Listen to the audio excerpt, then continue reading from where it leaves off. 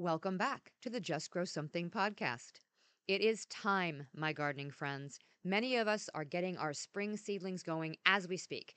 Now, whether you've been starting your own seeds indoors for years or you're new to getting a jump on the gardening season in this way, it can sometimes be a challenge. One year, you may have beautiful, strong plants that take off the moment you put them outside in the garden. And the next year, you may have spindly weaklings that seem to struggle from the get go. What gives? There are a lot of factors that go into starting seeds indoors and growing them in a way that makes them strong and healthy enough to go outside and really do well. Some factors are beyond our control, but today I'm going to give you 5 things to incorporate into your seed starting procedures to help you get your gardening season and your seedlings off to the strongest start possible.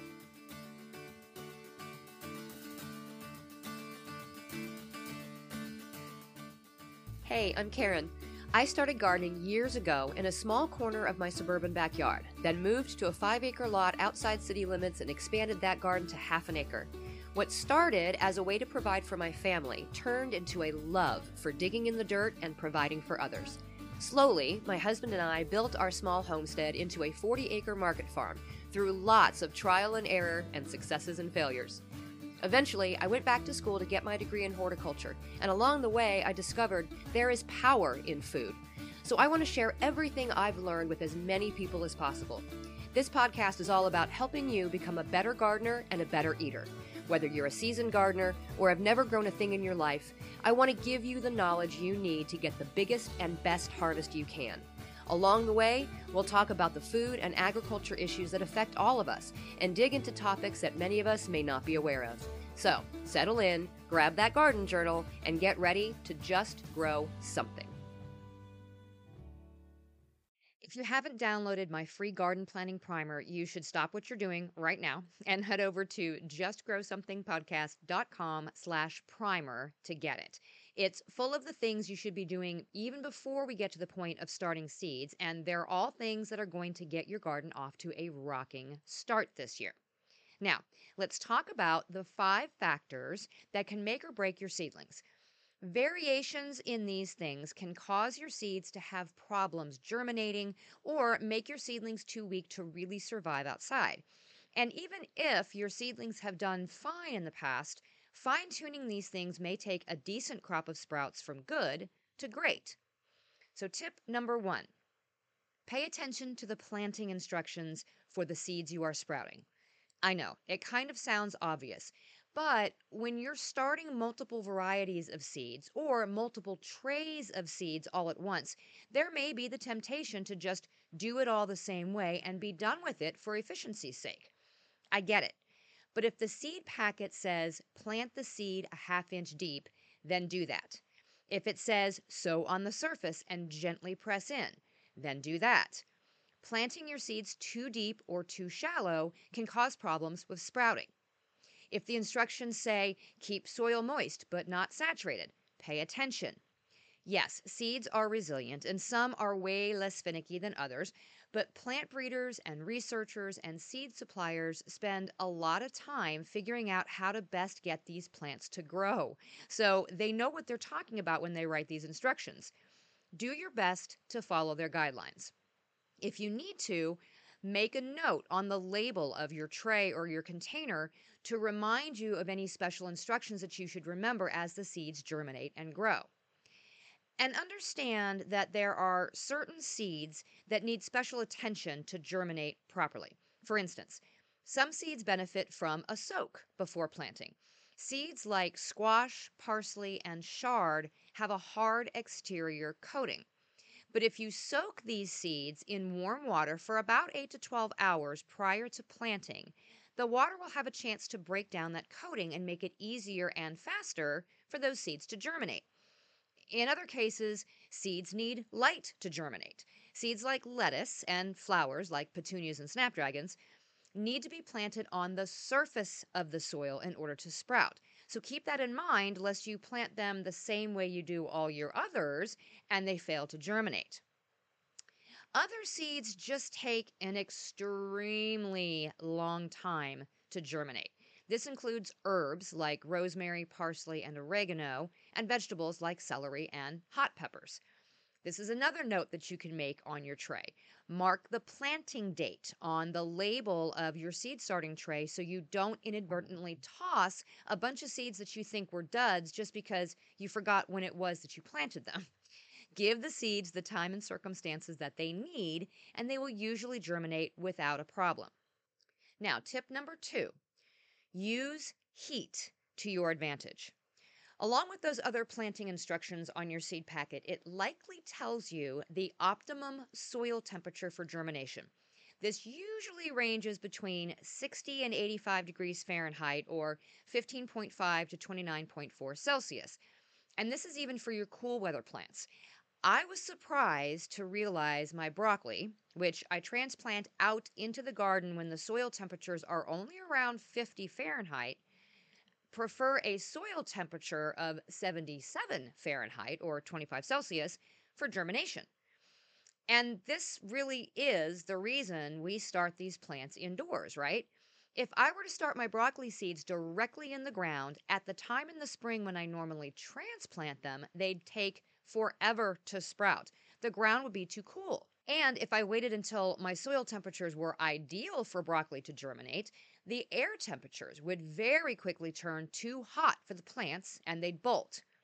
Many of the garden plants we grow are not indigenous to our own area, which is why they need a little extra care. And we can't just toss the seeds outside and call it a day.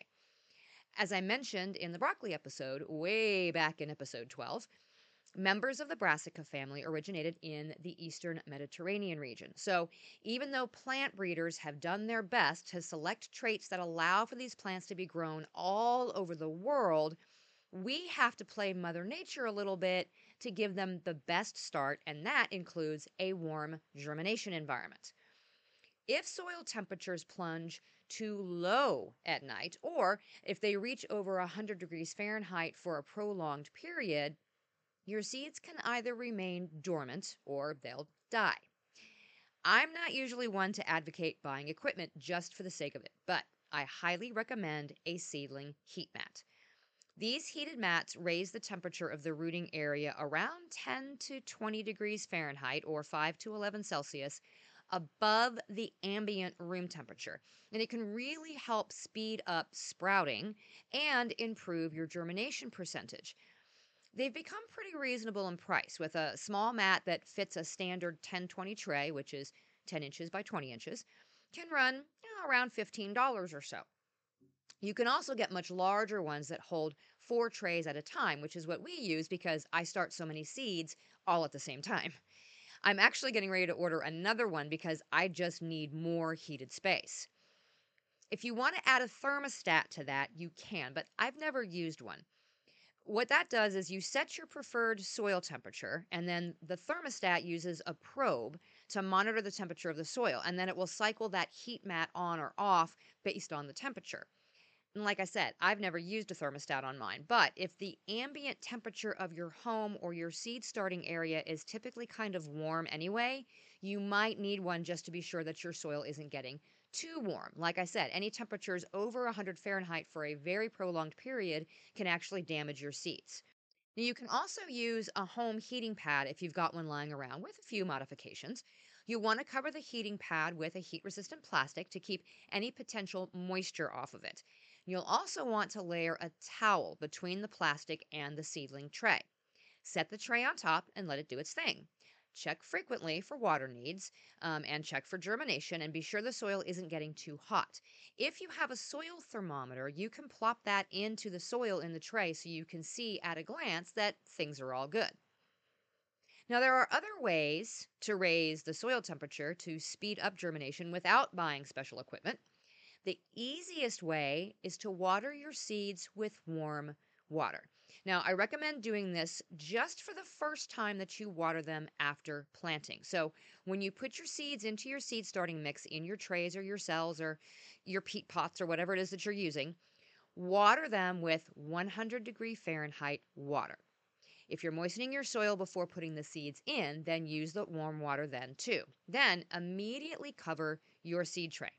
either a plastic dome or plastic wrap or a beeswax cover, whatever you have handy that will trap in the warmth and the moisture. In some cases, doing this alone can have your seeds germinating within 24 hours, no heat mat needed. Now, like I said, only do this once at that temperature. If the seeds sprout under the soil and it doesn't break the surface right away, watering with water that's too hot can damage the seedling. So, ambient room temperature water only from then on out, please. I actually have to allow my water in my seed starting area to get to ambient temperature, and it has to do it in about a 24-hour period. My seed starting room is in my basement, and the only water access I have down there is through a pipe that's on an outside wall. That water in February is very, very cold. So I have to fill 1 gallon containers of water and leave them in my seed starting room for a full 24 hours to get to room temperature before I use them to water my seedlings or my sprouts. If I were to take that water directly out of that pipe and take it straight in there and water those plants or water the trays, that's going to slow down my germination because all I'm doing is cooling the soil temperature at that point. Now, another way to warm up the seeds is to lower your growing lights as close to the surface of the seed starting area as it's safely possible. We use fluorescent shop lights, and they give off a little bit of heat. This heat directly above the soil can help raise those soil temperatures up by a few degrees and help with germination. Just be careful with this method, though. You don't want to melt the seed container, and you don't want the seed sprouting and then pressing itself up against the light for too long. So just keep an eye on things. And if you're using LED lights, this isn't going to work. They don't give off much in the way of heat. And one more way to warm those seeds up is to put the tray on top of your refrigerator or your hot water heater. If there's seeds that don't need light to sprout, just cover them and plop them in place, and then check on them once a day to water if necessary and check for germination. Any other place in your house that stays pretty consistently warm can be used too. Which brings me to tip number 3. Mind your air temperature. Right along with those recommendations for seed depth and soil temperature is the air temperature. This may not be the same as the average recommended outside temperatures. This is the temperature the seedlings need after they sprout but before they move outside. We call this the grow on temperature. The problem I see with a lot of seed starting setups is that the gardener has their area set up in their dining room, for example, and it's near a heat vent. So it may be one of the warmer areas of the house. This might be fine for starting the seeds, but for growing on the seedlings to the transplant stage, it may be too warm, especially for cool season crops. We'll use broccoli as an example here again. It likes a germination temperature between 75 and 80 Fahrenheit or 24 to 27 Celsius for the soil. But once it sprouts, the preferred air temperature is 60 Fahrenheit or 16 Celsius for growing on. Now, once it's transplanted outside, it grows best in temperatures that range anywhere from 55 to 75 Fahrenheit or 13 to 24 Celsius. So if your seed starting area is fairly warm because of its location, or if you keep the temperature of your home at between 68 and 70 Fahrenheit or warmer, your broccoli plant's not going to be as happy once it sprouts as it could be. And if the temperature drops dramatically at night and then warms up significantly during the day, that wide temperature fluctuation can also damage your seedlings. And this might be happening without you knowing it. If your seed starting area is in or near a sunny window for light and warmth, that's great during the day. But at night, windows tend to be colder than the surrounding ambient air temperature. If you don't have a thermometer right near your little seedlings, you may not know that you're stressing them out in this way. The evidence will be in stunted growth or other damage to your little baby plants.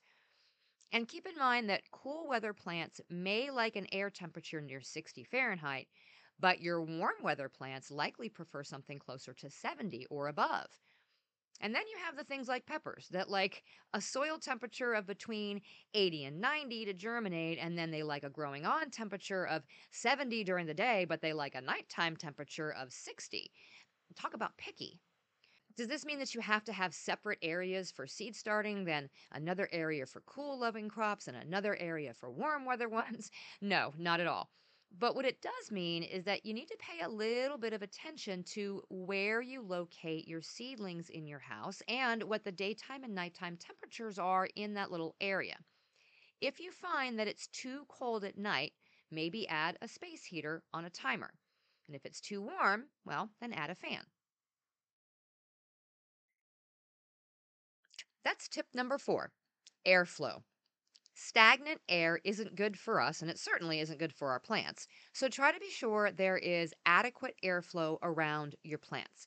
In most cases, if you've got your plants in a general purpose area of your home, this isn't a problem. If you're starting your seeds in a small room or a closet, though, that's another story. Proper airflow is important for a number of reasons. It promotes water evaporation and the transpiration that plants need to be able to pull nutrients from the soil through their roots. And it reduces your chances of fungal growth on your soil and your leaf surfaces. It also circulates new air in around your plants so that they get a constantly new supply of carbon dioxide, that stuff they breathe. So, if your area is a little tight on circulation, you definitely need to add a fan. But even if your area has perfectly good airflow, you'll still likely need to add a fan. Having air blowing directly at your seedlings helps promote strong stems by forcing the plant to hold itself up against that flow of the air. This wind resistance builds the strength of the stem material of the plant, making it stiffer. Have you ever had a plant that looked beautiful in its little pot on the shelf, but then the instant you moved it, it flopped over? Without the gentle swaying back and forth that naturally occurs when a plant is outside in nature, the soft tissue fibers don't get stretched out at all. So there's no chance for the membranes to build back up over time. This causes the plant stem to be weak and flimsy and unable to hold its own weight as it grows. It's like how a weightlifter builds muscle mass. Lifting heavy weights causes micro tears in the muscle fibers. As those micro tears are repaired, the muscle gets bigger and stronger. So, wind stress is like weightlifting for plants. So, let's give them a little stress. My recommendation is to have an oscillating fan on a timer. It doesn't have to be big, just something that will visibly move the seedlings around a little bit. And it can be shut off at night when the cooler temperatures kick in so as not to affect the air temperatures too drastically. The plants don't need hurricane force winds to reap the benefits. And actually, winds that are too strong can actually break those soft tissues that we're trying to strengthen. We don't want our little bodybuilder to tear any ligaments or anything that might cause a permanent injury. So let's start slowly. I have several oscillating fans, and they're on in my seedling room all the time. That's partly because of the sheer number of plants I have down there, and partly because it's an enclosed room and the plants need that airflow. I also have a space heater, so the plants that like the cooler temperatures grow closer to the larger fan and further away from the heater, while the plants that like the warmer temperatures stay closer to the heater side of the room with smaller fans. Now, as the plants get bigger, I adjust the speed of the fan to match. It's kind of like our weightlifter adding more weights to the barbell as they get stronger. You want the plants to be moving around a little, not standing still, and not bent over either. And be sure to move the fan around or move the plants around. You don't want the plant bending the same direction all the time. This will cause the fibers on one side to be stronger than the other, and we don't want that either. So either move the fan to the other side of the plants periodically or just rotate the plants. And finally, let's talk about light. First, let's dispel the myth that you need specific grow lights for starting your seeds indoors. You do not. We're talking about annual plants that will only be growing indoors for a matter of weeks, so they'll do perfectly fine under regular old fluorescent shop lights. Now, if you're an indoor gardener, then you absolutely do want to invest in some lights that have a broader spectrum than regular shop lights. Extended periods of growth and plants that spend their entire life indoors, or if you're growing tropicals inside, those will all benefit from a true grow light. Otherwise, it's absolutely not necessary. What is necessary, though, is paying attention to how close those lights are to your seedlings as they sprout and begin to grow. Just like not having adequate airflow, having a light source that's too far from the plants as they come up can cause them to become weak. They'll stretch themselves toward the light, whether that's to one side or straight above. We use the term leggy to describe plants that are reaching toward their light source, causing the stem of the plant to become long and thin. This isn't a problem when the plant is small, but as it gets bigger and those leaves at the top get larger, the long, thin stem isn't strong enough to hold the weight and they'll fall over. Slow, steady growth is what we're going for to keep the stem stocky and strong. So lower your lights down as close as you can above the plants when they sprout. If you're using fluorescent lights or LED lights, you're not going to be too worried about the plants overheating or burning. So keep the light about 2 inches above the top of the plant and then raise that light up as the plant grows. Keep in mind that fluorescents do give off a little bit of heat, so if you're growing plants that prefer a cooler air temperature, use your fans to cool the areas immediately around the plant. LEDs won't cause this problem. This is why it can be a problem to rely solely on window lighting for starting seeds and growing on seedlings. Even though it's a full spectrum light that the plants love, it's not fully enveloping the plant. This means the plant will lean and stretch toward that light source. Rotating the plants around to keep them from stretching to one side or another can be effective for older plants, but for seedlings, they'll just continue to reach up and up, weakening their little stems. If you aren't starting a ton of seeds or don't have a good place to hang a fluorescent shop light, you can find inexpensive LED grow lights that clip on to the sides of pots or that have their own rig to hold the light above a pot or a tray. These may not be adjustable, so you'll need to raise the trays up to the light rather than the other way around. Just use a stack of books or magazines or something you don't mind possibly getting wet from water drainage, and remove 1 or 2 each week to lower the plants down as they grow. The important thing is to keep the light just a couple inches above the plants until you can harden them off and get them outside to their permanent spot. Yes, there are a lot of little details that go into starting your seeds indoors. It's not complicated per se, but there are plenty of things that can go wrong along the way. Paying attention to the 5 things we talked about today, the seeds planting instructions, soil temperature, air flow, and your lighting situation will go a long way toward getting your seedlings off to the best start. Now, next week, we're going to talk about the difference between soilless seed starting mix and potting soil or potting mix. Most resources will tell you hands down to use a soilless mix at all costs. And if you've had problems with diseases killing off your seedlings in the past, I might agree. But there are cases in which you might prefer to use a potting mix rather than seed starter. So we'll dig into all that and more next week. You just finished another episode of the Just Grow Something podcast. For more information about today's topic, head on over to justgrowsomethingpodcast.com for all the episodes, show notes, blog posts, discount codes, and more. Don't forget to sign up for the newsletter while you're there. You can also head to Facebook and join a community of other gardeners asking questions and sharing their experiences in the Just Grow Something Gardening Friends Facebook group. And if you want to support this show even further, head to patreon.com/justgrowsomething to find out how.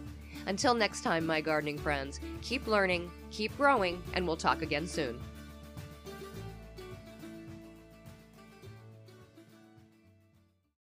There's not much better than looking out first thing on a sunny morning, gazing at my garden beds over a hot cup of coffee. As U.S. Marines, my husband and I drank a lot of coffee. As farmers, let's just say we should probably drink more water. The coffee we drink these days still has a military tie.